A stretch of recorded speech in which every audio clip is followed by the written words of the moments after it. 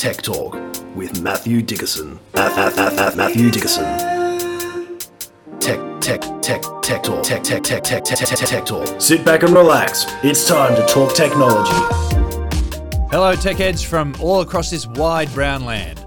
It's time for another episode of Tech Talk with Matthew Dickerson. Welcome back, Matt. Yet another week down, successfully dodging COVID scourge, I see. What's been happening? Yeah, look, we have dodged COVID, thank you, and that's fantastic. So far. Hopefully we'll keep doing that. But I've got a bit of an admission to make this week, James. I don't know whether I feel bad or embarrassed or a bit of both. I actually feel bad for my daughter because I gave some advice which turned out not to be such great advice. So I feel a bit bad about that. Well, it happens to the best of us. Oh, I know, but it's about technology. My kids rely on me so much to get all my technology absolutely spot on. And I made a rookie error and I'm pretty embarrassed. But look, I'm just going to tell you about it. Don't mention okay, it. Sure, in confidence. That's yeah, right. Thank you. My daughter wanted to buy a new TV. So that's fine. Dad, give me some advice. It's technology. You know all about technology, so surely you'll know all the right answers. You're the go-to guy. Exactly right. And so I talked to her about it and she looked at different models and we went through a process and she'd kind of made her mind up on what I'd call maybe a no brand or no name brand. And I went, oh, gee, I reckon you could just spend a little bit more on a name brand and one that just a bit better specs. Surely this one would be better. So finally I kind of talked her into it and spent $200 more of her money than maybe she wanted to. She got it home, got it up on the wall, everything was great, and she went to watch some live TV through one of the apps. And it came up with a warning and said, from a certain date, this is no longer supported. Oh, no! Exactly, by this particular company. And I won't mention any brand names here, James, but it's a rookie error. When you're buying a car, you expect it to come with an engine, you expect it to come with some wheels. You buy a smart TV, you just expect it's going to come with all the apps for your viewing pleasure. And there must be some contract dispute. It's a slightly older model. They've changed the operating system. This was a proprietary operating system. They've changed the operating system. And I actually didn't believe when my daughter told me what was happening. I went, no, that can't be right. I'll just go and Google a couple of reviews. And sure enough, every review that I came up with said, don't buy this TV. It's got this proprietary operating system and you won't be able to watch live TV with some of the Australian channels, some of the Australian companies that have their apps there. And so, you're shot. Oh, I know. So anyway. But how was the picture quality though? Oh, look fantastic. Yeah, great. Of the black screen you could see. So I suppose the advice here is always look at those reviews. Just don't assume things, James. You assume that it's going to have apps with a smart TV. I'd call this actually a low IQ smart TV. It was technically still a smart TV. It still had some apps there. You just couldn't use all the functionality of those apps. So she had to go and use another set-top box to plug in, which I say to people, get rid of that old set-top box you've got, buy a new TV. And in this case, she had to go back to the set-top box with a brand new TV. So I feel bad for her. There's no out, folks. You've got to do your research. You've got to Everyone's do your research. got to do their research. Exactly right. And the reviews. It's really important to read those reviews because if I had read those reviews, I would have known in a heartbeat this wasn't the TV to get. So sorry, my darling daughter. I'll do better next time, I promise. All right. Well, you've got another menu of tasty treats for us this week. Now, I'm looking forward to getting out on the water with some electric boats. We're going to give some Star Wars style to a bit of playground gadgetry from 25 years ago. And you're going to suggest to me it's probably time for me to ditch my wallet. I've been caught by that trick before, folks, but never again. Well, let's start off with a story here. This is an interesting one. Payphones, schmayphones. Remember those old chestnuts from 25 years ago? Well, apparently they're still a thing. Did you know that? And guess what? They're getting a bit of an overhaul. What's happening in the world of payphones? I'm confused, James, and we've got to come up with a solution here because you're right. They've been called payphones forever. I remember payphones when I was a kid, payphones before mobile phones, but Telstra has now made the move to make all payphones free. So what do you call a payphone that you don't put money into? Is it a free phone, a public phone? Yeah, right. Thanks very much, Telstra phone. I'm not sure. A no-pay phone. A no-pay phone. That's There's right. too many syllables. There are. That's probably not going to roll off the tongue that well, is it? And so this is interesting. There are still 15,076 of these free phones, public How many? phones. 15,076 out there. I must admit, okay. I've used a mobile phone for a long time now. I don't go looking for a payphone. We've got to come up with the name. I'm just going to call it public phone. Okay, public phone. I haven't gone looking for a public phone for a long time. You just don't think about it. I reckon it was early 90s when I last popped a 50-cent coin in. That's right. And so the whole idea of it, and even back in the days when we used to use them before mobile phones, you'd have to scrounge around for some coins. As you say, you're dropping some coins in there. STD phone calls, holy street, you just keep pumping the coins through. Your pockets would be chinking. Or remember that company called 1-800-REVERSE? You could make a free call, because public phones Probably or should pay have phones used it, back but then. I never did. Oh, didn't you? Okay. No, I had to make the phone call to mum and say, then call back. But and you'd blow 50 cents along the way. Yeah. And so the idea there is that 1-800 numbers you could still make from a public phone because they were completely free, no coins needed. So there was a clever company that came up with the idea of 1-800-REVERSE, and the letters reverse spelled out the number that you dial. Oh, of course. And you could make a phone call through to your loved one who had to accept the reverse charge phone call still, so it had to really be a loved one. That sort of stuff you just don't need anymore. So now any phone, any of those public phones that we see distributed around the nation, you can go to it, you can pick it up, make a call local or STD. Are we showing our age now, saying STD, subscriber trunk dialing, long distance phone call. So you can make a long distance phone call, a local phone call, even a phone call to a mobile, and it's going to cost you absolutely nothing. Overseas phone calls, still you'd have to pay for those, but any phone call in this nation you can do absolutely for free. Telstra. Yeah. Now, again, we're probably being a little bit privileged, James, by saying, well, we haven't really used it in that long a time. There are still people out there that are using it. Telstra have generated over the last year, or typically over the last years, still generated about $5 million a year from this. So it's costing $5 million to the bottom line for Telstra. Right. They believe it's the right thing to do for the community or society as a whole. And people like Salvation Army groups, Smith Family groups. Oh, of course, yeah. They've come out and they said this is a really positive move because people, in particular during a pandemic, people aren't communicating as much as they might have been in the past. They may not be able to afford their mobile phone. They may not be able to put prepaid recharge on it. Being able to walk down the street and pick up a public phone and make a phone call helps keep them connected. And Telstra for a long time have done things like a phone call to Lifeline or an emergency call. They've been free. But now just picking up the phone and ringing a friend, you're not at the stage where you're at Lifeline crisis stage, but just being able to say, g'day, how's things going? I'm a bit lonely because no one else is at home and I can't visit anyone. I think that sort of thing, again, is a good move, good PR move, and it shows a bit of heart from Telstra. Absolutely. Something I hadn't considered, really. And as you mentioned that word privilege, something that I've been exercising quite a bit, I guess, in being absolutely ignorant of the fact that the pay phones, well, the public phones are still available. Yeah. Now, the other thing, and I'm sure you didn't do this, James, but I'm sure you knew some naughty boys who did, prank phone calls. Now, back in the day... They cost you 50 cents a piece. That's right. They used to cost you 50 cents to go and make a prank phone call. So you didn't do it very often because you didn't have a spare 50 cents. But now, those teenage boys that we sometimes refer to, imagine the fun they might be able to have. And it's not going to be able to be traced back to someone's mobile phone. It's going to be that random phone box. Putting ideas into the heads of the evils. Stop there. Yeah, pull up stumps. I guess there's no surprises here, Matt, but with the new variety of EVs currently on the market, there's also going to be a variety of charging cable connectors as well, which allows Tesla to be exclusive with their supercharging network. Is that right, Matt? Well, it's a little bit more complicated than that because there are some universal charging componentry. In other words, the connectors, the physical connectors, are often the same. CCS2 will probably rule the day in terms of connectors. But if you take a car that's got the same connector, a CCS2 connector, as a Tesla and plug it into the Tesla supercharger, it doesn't charge. Right. And that's because Tesla said, we built this network for our customers. If you've got a competing EV, then we don't want to know about you. And that's one of their competitive advantages. But Tesla have said, we're going to open up our network to the rest of the world. We're going to allow anyone else that's got the same chargers, the same chargers to come along and use our charging infrastructure, our superchargers. And that's a really interesting thing. Now, there's a little group called Devious that I'm a member of, and don't get too excited about the ideas in your head there. It's an electric vehicle group that we meet once a month. Right. And so I went along to our group this week and said, some of you guys own Teslas. What do you think about the idea of anyone else being able to come along and plug in their non-Tesla to your Tesla supercharger? And they were kind of okay with it in general, except they said they'd be a little bit annoyed if they bought a Tesla. Their purchase price of the Tesla has obviously contributed to the building of the... Just setting it up. Yeah. And if someone came along and all the stalls were full and they weren't Teslas in there, they'd go, I'd probably have my nose just a little bit out of joint, the fact that I've helped pay for that charging infrastructure and now someone else is using it. But in general, most early adopters of EVs are pretty keen for the whole market to progress forward. So in general, they said, good move.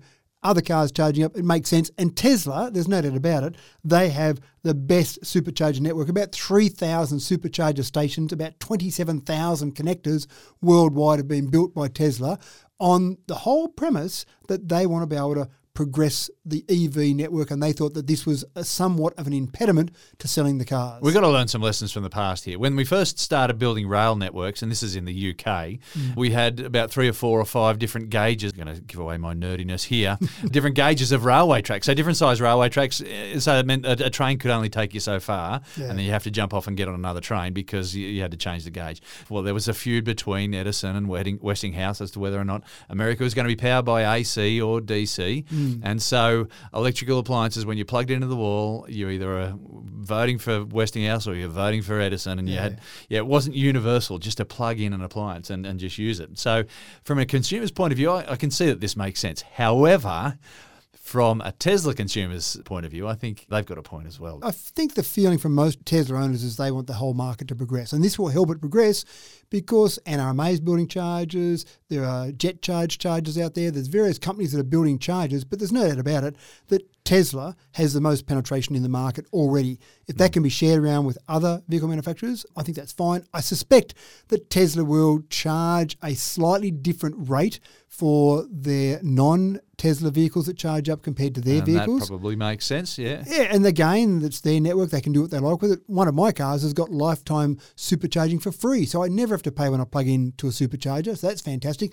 Not a sustainable model, obviously, from Tesla. So they do have a new car now. If you buy a new car, you get a certain number of kilometres free and then you'll pay a rate. And the rate's quite reasonable, but again, I can see it being a little bit dearer. And if you're on a trip and you have to use that charger, you'll probably go, oh, whatever, I'll pay my 30 cents per kilowatt hour or whatever it might be at the Tesla supercharger because it's there, it's convenient, and it's fast. And I think they're all important things. And surely we're going to see charging stations opening up all over the place as well. Let's hope that they're not all being used up when you go to charge up yourself. Yeah, let's hope so. And we've talked about the repurposing potentially of service stations, prime bit of real estate.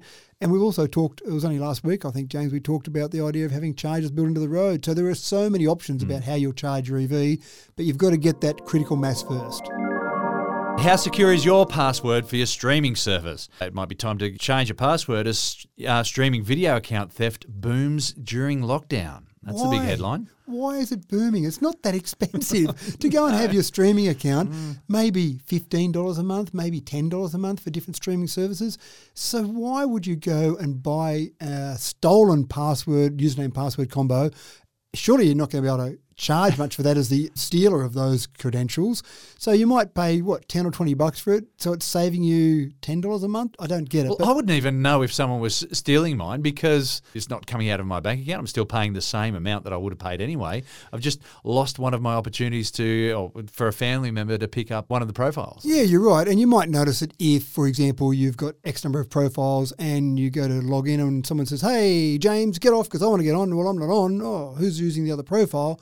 A light bulb might go off somewhere. Oh, I should go and change my password. I'll sign out of all devices and change my password. I have seen some examples where people have been just a little bit too forward in the stealing of these details when they actually go and create their own profile. So you log into, say, your Netflix account and you see, yep, there's myself and there's my partner and there's my kid and who's Billy? Where's Billy come from? There's a bloke called Macca on this. What? Right. Macca the Great. He signed in with and look at the shows that he's watching. So I think that would... That's bold. That is very bold. I love that. And so if you see that, you probably might go, yep, sign out of all devices. Here's my flag to show you that I... So again, it's one of those things that just signing out, being conscious of it. I've gone to Airbnbs and I've turned on the TV and there's someone else still signed in because they sign in their account and they've forgotten to sign out. So you do the right thing by them. You sign out for someone and sign in with yours and make sure you then sign out at the end of it all. I suppose it's just something to be conscious of. Be aware if someone is using some of your profile or some of your screens that you've got available to you, different streaming services. And it's probably not that big a deal, except someone out there has got a business model. They're charging for that and you're paying for other people to steal credentials effectively. Yeah. They might need to charge only $8 a month if they didn't have all this theft, but they're having to charge $10 a month to cover the people that are doing the wrong thing. It's just one of those things that I can't believe people are out there. Their business model is stealing these credentials and then selling them for not very much money. They must be selling a lot of them to actually do it. There's got to be a lot of it going on. Yeah. Now, we've been talking about electric cars, electric motorbikes, electric pickup trucks for a while now. I can't believe that electric boats are only just featuring now in our Tech Talks.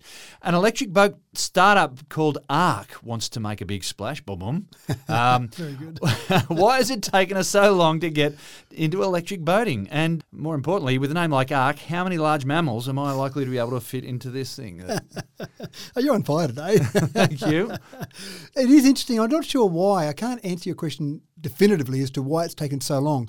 I suspect it's the fact that the battery you would need in a boat to get a reasonable day of fun is so large that it would make the boats very expensive. And to give you an idea, they're talking about in this particular model from ARC, the first ARC model, it's got a 200 kilowatt hour battery. Now that's a fair sized battery. My Model S has got a 100 kilowatt hour battery and that gets me 632 kilometres. The viscosity of water obviously is much greater than the viscosity of air. Yeah. And we complain about air resistance and how annoying that is as we're driving along and it's slowing us down. But in a boat, obviously, much more so. So I suspect that's the reason. And then the expense of that battery. Batteries are coming down in price though. So maybe it's at the point. But having said that, this particular model is $300,000 for your for your little runabout, for your little, it'll tow some skiers behind it, it'll have a good fun day, but it's not a luxury cruise line or anything. It's a $300,000 take it out in the dam and have a bit of fun, or out in the harbour and have a bit of fun for the day. So that's probably the reason why it's taken so long to get there. And they've really modelled themselves on Tesla. They make no excuses for it. They say, we are going down the same path as Tesla. We've got an expensive boat that's a performance boat that we're expecting essentially some of our early adopters to cover the cost of the R&D so that we can then filter it down. And we'll see lots of boats out on dams and out on waterfronts in the years to come. And those early adopters, everyone can thank them and say, thanks very much for buying that $300,000 version. Yeah, right. Well, again, watch this space, folks. It's a fairly exciting sort of market, I would think. Yeah, and they've got the same advantage that an electric car or electric motorbike has. It's got all that torque available from zero. You're not mucking around putting petrol in there, filling it up. If you go to somewhere where there are exclusively boats, you're paying a lot of money for the petrol you might put in a boat, but you might fill it up at home before you go and be smart about that. But again, it's kind of makes sense. You're probably only using that boat for a few hours to run around and have some fun. Then you might park it overnight, plug it in and charge up overnight. You're not that worried about the charging time for it. There's a lot of good reasons for it. But again, I think we just need to get those battery prices down. That's going to be the real key ingredient here. Well, another thing I was thinking about as well, with cars, you've got that resistive braking, and you can use that resistive braking to recharge the battery a little bit, using the momentum of the car. Well, you were not going to get that for your boat, I wouldn't expect. No, I can't see them having little propellers underneath it that spin to charge it up as you take your hand off the accelerator on the boat. So I can't see it really working in that proposal. And the viscosity of the water slows you down so much anyway, you're not going to be able to coast as such. So you're right, you're putting in a bigger battery pack because of the fact that you're not going to get the regenerative braking. Folks, here's a blast from the past. Tamagotchis were once a big deal in school playgrounds the world over. Not so much anymore. So it's a bit surprising that Tamagotchi has brought out an R2-D2 as officially a Tamagotchi digital pet now. 2 decades a little bit late here. Matt, this is big news in the world of Tamagotchi. One of my children is still traumatised, James, because I managed to break one of her Tamagotchis. Oh, broke it. Overfed it? Broke it. And no, I didn't overfeed it. No, so much. I physically broke this Tamagotchi and I was the worst person forever. After they'd spent so much time feeding it and cleaning up after looking after it. I know all that. And then I can still see the tears running down my daughter's face when, Dad, you broke my Tamagotchi. It was horrible. So I'd forgotten about Tamagotchis, to be honest. I'd probably put them in that part of my brain that said, lock that away and don't think about them again because of the trauma you caused for your child. But yeah, an R2-D2 Tamagotchi. Now, I thought there might have been some extra features, something extra might have been pumped into this Tamagotchi to make it new and modern. But no, it's just got a picture of an R2-D2 and it does all the same things in its very low, very poor quality graphics. You've still got to feed it. You've still got to clean up. That's right. You've still got to clean up after it, which I don't quite get because an R2-D2 was an astromech. I don't know there was a lot of cleaning up to do after R2-D2. No. I don't know. So I don't quite get this one, but I did like the Tamagotchi. It was a very simple little process, nice and uncomplicated. Maybe taught your child about looking after pets, maybe looking after babies when they finally had them one day. I'm not sure if it was quite that good, but I like the concept of it. But 25 years ago, sure, but now I can't believe that Tamagotchi are still selling anything at this stage. That's right. Was the company called Tamagotchi, or were they Tamagotchis that came from a different company? I actually think the toy was called Tamagotchi. They might have been Nintendo or something. I don't know. I don't know who made the Tamagotchi toy, but the toy itself was the Tamagotchi. And you saw at the peak, every child on their keyring with 1 or 2 or 3. The nemesis of any teacher. And and having to look after them all. And sorry, sir, I've just got to duck out of the classroom because I've got to go and feed my Tamagotchi. Sir, I'm feeding my Tamagotchi. Just give me a moment. And that would have been a legitimate excuse in the classroom, I'm sure. So anyway, if you really liked your Tamagotchi, this is some good old-fashioned mouth-to-mouth resuscitation on behalf of Star Wars here. Trying to bring this thing back to life. Well, it seems to me that you release anything that's related to Star Wars, and it's going to be somehow I'm sold. popular. I'm going to get myself one. That's right. Good work. We need to do a Star Wars special for Tech Talk. That would send the listening audience through the roof, wouldn't it? Absolutely. Apple created the tablet market, and it dominates it still. Matt, what are the numbers coming out of the tablet market these days? Well, I'd be really proud of creating anything that created an entire segment, and that's exactly what Apple did. There used to be tablets, computers that were called tablets, and I used to have a Toshiba. I loved my Toshiba tablet, and I could spin my screen around backwards and fold it down itself, and I could write on the screen. It was still a big notebook computer, but I could write on the screen, and that was pretty cool. So I used to call that a tablet, mainly because Toshiba called it a tablet. But when Apple brought out the first tablet, the first iPad, that was a whole new market segment. This whole concept of a touchscreen computer, a big iPhone, if you like, that created a market segment, and they're still dominating. And even back in those days, they knew it was going to be big. The 3rd of April 2010 was the first ever iPad that was released. 2 days before that. So it's only just, 11 years old? 11 years old, that's right. But 2 days before that, and this is classic Apple marketing, they had an episode of Modern Family. If you remember Modern Family, not on anymore, but still a very good show. Yeah. And Phil Dunphy was the father I loved him. Yeah, he was a gadget-loving father. And 2 days before the iPad was released, there was an episode of Modern Family released, and the whole premise of that episode was the kids were rushing around to buy Dad one of these new fandangled iPad things that was about to come out. And people watching the show would go, iPad? What are they talking about? I've never heard of this iPad thing. It's because it hadn't even been released yet. So talk about product placement by Apple, just absolutely brilliant. So that got people talking about it, all excitement. 2 days later, 3rd of April, out comes the official iPad. But even now, 11 years later, they created the market segment.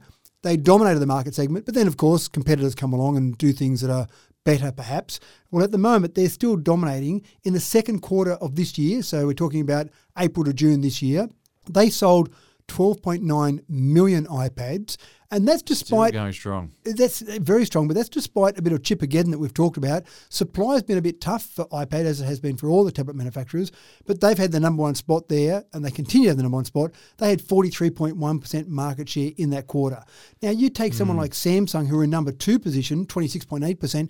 They've got some very nice tablets. They've got the S7, which is a very popular tablet. They're running Android. Any of those Android lovers out there are obviously going to lean towards an Android version, but they've still only been able to get to 26.8% market share. Third, Lenovo. Lenovo are number 1. We've talked about that before. Number 1 in the PC market. They're number 3 in the tablet market, 15.7%. Amazon surprised me. They've got the Fire tablet, and that's coming at number 4 at 14.4%. So even despite all this competition, even despite these Android ones out there, Apple has still got that number 1 spot with 43.1%. And those numbers are quite incredible, aren't they? 12.9 million. Amazing. You'd think everyone that wanted to get an iPad would already have an iPad. And there's new versions coming out all the time, of course, but 12.9 million from one manufacturer still, that's a huge number. Now they're a powerhouse, an absolute powerhouse. Are you still carrying a wallet? I have one, but it very rarely leaves the house now. It's more of a store for the cards that I rarely use, I guess. The question is, though, is it time to throw away all our wallets as more and more of the old card tech goes digital? There are very few reasons to carry your wallet now. One of the reasons used to be you were going to the doctor. You needed your healthcare card. You had driver's licenses have been on there for some time now, especially during the pandemic. We've all got the Service New South Wales app in New South Wales. We've had the ability to have our credit cards on our phone, on our watch, whatever, for some time. So you go out the door to do some shopping. You go out the door to drive your car. You're okay. Take your phone with you. Go to the doctor, though. I need to still grab the old-fashioned wallet. Until now, Apple has just allowed the major health insurers, we're talking about Medibank, Bupa, NIB, GU Health, HBF, they're all available in your Apple Wallet now. So if you go to the doctor and you needed your healthcare card, they pull out the machine to swipe that across. You just pull out your phone, Apple Wallet, there you go. So I'm struggling to see the reasons now you might need to still carry around your physical wallet. You don't use cash anymore. We haven't used cash for a while. I'm sure there are people still stashing their $50 notes under their mattress. Maybe so. And then they don't need their wallet, do they? They need to take their mattress out. That's right. But the whole concept here is that you're just getting to the point where so many things are on your phone. And people say, what about if your phone goes flat, or what if you lose your phone? Sure, you can lose your wallet as well, but I'd rather have everything on my phone and lose my phone, secure in the knowledge that I've got a password on there, secure in the knowledge they can't look at my face and see my same face. I can wipe that phone remotely if it gets stolen, for example, and then I get my new phone out and I restore my complete backup and there's all my information still there. So I don't need to go and cancel cards and try and get those banks to send me out those cards again, or health insurers, whatever it might be. So yes, it can go flat. Yes, it can get stolen, but they're better scenarios than the old-fashioned wallet, which is much easier to steal.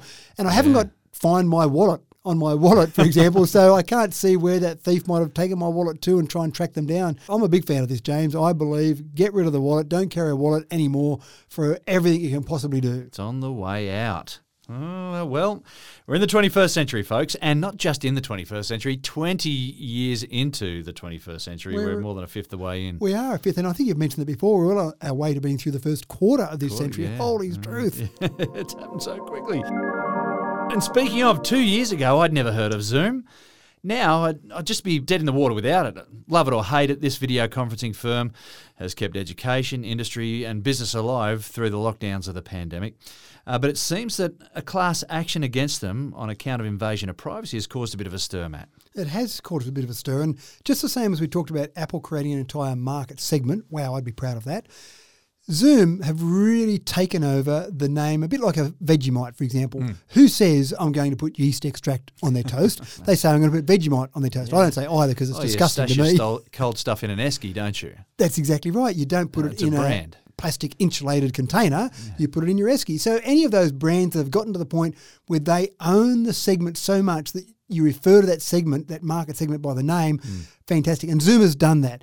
Before the pandemic hit, we talked about video conferencing. We might have talked about FaceTime if you're an Apple user, but you generally talked about video conferencing of some description. Now, who goes on a video conference call? Everyone goes on a Zoom call. Yeah. It's one syllable. That probably helps because we like to shorten things down a bit. But they've captured so much of the market. Now, the conundrum for Zoom at the very beginning was you had all these people out there who weren't necessarily tech natives. They were trying to work out how to access their video conference call, how to make it easy for them. So Zoom said, we'll own this market by making it incredibly easy for people to make a Zoom call. But in doing so, they probably went a little bit too far in the relaxation stakes for security. So people could get onto a Zoom call, nice and easy. That was great. Security, we'll get around to that later on. And of course, then we saw those famous incidents of mainly comedians, I suppose, doing Zoom bombing. Zoom bombing. You can jump onto YouTube and you can see Conan O'Brien. I'm sure you could catch Hamish and Andy as well. All those sort of examples there where people would Zoom bomb. And that was all very funny. You'd be on a Zoom conference call and who's out in the corner? Some comedian making a few jokes. But of course, it also meant that maybe you could have people Zoom bombing things at a corporate level, maybe spying on things, maybe getting confidential information they shouldn't have access to. And that's where this lawsuit's come about, this class action. $86 million Zoom has had to pay out as a class action because all these people said, I actually didn't think your security was good enough. And the court agreed. The court said, no, your security wasn't good enough, Mr. Zoom. We need you to increase that security. And they have done that. To their credit, they've actually taken notice of that and they've increased the security. And some people are unhappy about that because they say, oh, it's more complicated to get on my Zoom call now because it's a bit more secure. We've got to get that happy balance somewhere there. We've got to have people comfortable enough using whatever software they're using and confident in the security settings on that and still making it easy to use. It's a fine line there. Yeah, a real tightrope to walk right there. Now, the next story is very cool and a testament to modern innovation and sustainability. Turns out that Tokyo's Olympic medals are made from recycled electronics. What's this about? Well, I would almost say only in Japan because Japan has got a great history in electronics, but it was actually first done back in Vancouver for the Winter Olympics of 2010. So it happened then, much smaller scale because obviously fewer winter medals are given out than summer medals. But this is a really good thing where the whole concept was take some of those old electronics and turn them into metals. Now, if we go back a bit, James, just a bit of history here. Back in the Olympics in 1904, 08 and 1912, if you won a gold medal, you would have taken it to a pawn shop because they were gold.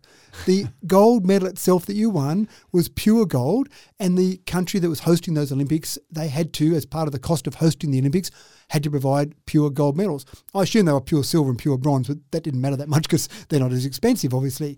And if but nowadays you see the winners all biting into their medals for their official photos and stuff. I love it. I love it. And that goes back to the prospectus, doesn't it? Because you would fool's gold. If someone painted some metal that was not gold, a gold colour, and said, "Here, buy some gold off me." Gold's actually quite soft. So they would bite into it to see if it was actually, what a very scientific way of testing, to see if it was gold. Maybe they should have checked the density, weighed it, and checked the volume of it or something. Like Archimedes did all the time ago. Yeah, maybe that would make more sense, but biting into it looked pretty cool. So yeah, you're right, you have modern athletes still biting into it. Time-honoured tradition, I'm sure. But I did the actual costing and looked at the minimum size of a gold medal, or any of the medals has to be a certain size. And if you looked at that minimum size back in 1912, if it was pure gold, in today's money, it was worth about $13,000. So if you had that gold medal back in 1912, you might have said, hey, this is great. I'll go and hock that and get some value for the metal that's in that particular medal. 1916, World War I, Olympics were cancelled. 1920, someone said, you know what, this just isn't sustainable. We're going to give out more and more medals at each Olympics. We're going to increase the number of sports. We've got all sorts of things. Especially when you bring in skateboarding and BMX riding and all that sort of stuff. And no disrespect to the people who have won medals in skateboarding. Congratulations to them. Well done. It's not your traditional sort of sports that you would typically tend to see in the Olympics. But yeah, it's not going to be sustainable to have gold in all those. So there are requirements now. Every gold medal has to have at least 6 grams of gold. So it's still got gold in there. Yes, but they've got a standard there. They've got a standard. It's got to be 92.5% silver. But if you break down the cost of those metals now, it's only worth about $800, not $13,000. So it's a bit better. But in Japan, they said, let's take some old electronics and turn them into the metals. So they gathered about 5 million cell phones. They gathered in total about 47,000 tonnes of tech waste. They extracted from that 30 kilograms of gold, 3.5 tonnes of silver and 2.2 tonnes of bronze. And from those components, they then made all the medals, the 5,000 medals that we just gave out during the Olympics. Or we didn't give them out, James. You and I didn't give them out, but community society gave them to the athletes at the Olympic Games in Tokyo. So those 5,000 medals were all made from typically cell phones and some other e-waste. So I thought it was quite nice. Makes me very, very proud to think that Ariarne Titmus might be carrying a little bit of my old Nokia around her neck. Absolutely. And so I think that's pretty cool. But it started me thinking actually about global e-waste and just electronic waste in general. So we actually generate 55 million tonnes of global e-waste each year, which is a big number. So the 5 million tonnes they got of mobile phones for Tokyo was only a drop in the ocean really in terms of the total e-waste. That's increased by 21% over the last 5 years. So it is a major problem. Coming up with ways to recycle it, I think, is a great idea. And I think what we'll do as time goes on is we'll find better ways to recycle, and it'll be cheaper to recycle than it will to go and extract that metal in the first place. But it also got me thinking about batteries for cars. One of the most common things, whenever I post something about an EV, or even when we do our tech talk, and we sometimes vaguely mention EVs every now and again, James. Once or twice, I think I remember doing it. That's right. In the past. People are quick to jump all over it and they say, oh no, what about in 10 years' time when this EV is retired and the battery's useless and you've got to go and bury all that terrible heavy metals. They always claim heavy metals. I don't know why they claim heavy metals in the modern battery. Lithium's not a heavy metal. But anyway. No, that's right. So this is a real issue. And there's a couple of things that I take exception to there. When you go and buy a new petrol-powered car, no one says, what about in 250,000 kilometres? You'll have to go and throw out that engine because it'll be all worn out. No one really worries about what you do in the engine in 5 years' time. Plus, as the engine wears out, as the rings get a bit loose in the cylinder and you start burning a bit more petrol than it should or a bit more pollution, no one says, what about all that's happening? And then I think you think about things like sump oil. Like, I don't know what if you can recycle sump oil. Perhaps you can, but there seems to be, whenever I change my own oil, I was thinking, what am I going to do with this sump oil? And I think there are ways to recycle, but no one says, oh no, in the life of this engine, it's going to chew up 50 litres of sump oil. What's that going to do to the environment? But when it comes to batteries in an electric vehicle. That seems to be the easy attack mode, if you like.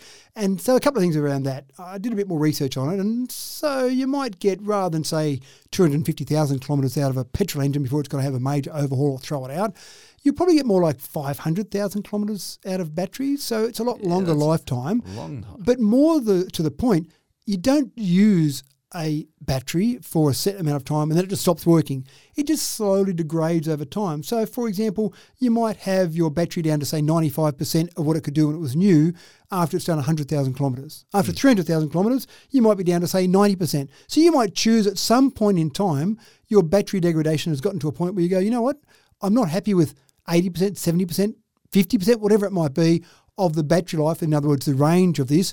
It's time to replace my battery. But you don't throw it out. You don't go and bury it with all those heavy metals. You go and repurpose it. So what they do mainly with batteries after they've had a useful life in a car is they get used in a building, for example. You're not so worried about the battery degradation there. If you're only getting 70% of the battery in a building, that's okay, because you're not carrying around that battery like you are in a car where it's more important to have all that battery life. So you get that repurposing. That's the first thing they'll do. And then the second stage they'll go through is actually recycling. But already manufacturers are at the point where they can crush down the metals that are in a battery and extract 97% of that to be put back into, guess what, another battery. So none of those heavy metals are buried and wreck the environment. And I still don't know what heavy metals are in a modern battery. Maybe I should do an analysis and see, because I don't know. I mean, You tell me, James. Nickel, lithium, manganese, some of these, they're not heavy metals. I don't think any of those count, no. So I don't know what these heavy metals are that are destroying the environment when we bury these batteries, which we're not, in fact, burying. So recycling in society is important. Recycling electronics is really important. Keeping all these things that we use and having some sort of secondary life for them is important, but don't pick on the poor EV batteries. I don't think they're the culprit here. Well, we're heading into a world where sustainability is not an afterthought. Sustainability is at the front of developing technology, and repurposing goods is a really big thing. I think we've woken up to that. And I really like it when you see some creative uses of that repurposing, like the Olympic Games, where we took some old electronics and turned them into metals. There's lots of those things, I think, that are quite creative uses or repurposing or recycling. And again, I think now when you're manufacturing something, as part of that manufacturing process, you should be saying, I'm going to need these components to make this, and this is the life cycle of that, and then at the end of the life cycle, this is what I'll be able to do with it. This is what will happen, yeah. All right, and just like that, it's all over for another week, folks. Thanks again, Matt, for another smorgasbord of tech tidbits, and thank you, folks, for clicking on our Tech Talk once again. It's an absolute pleasure to deliver this podcast week after week. Hope you can all join us again next week. I'm your host, James Eddy, and don't forget to like and leave a comment.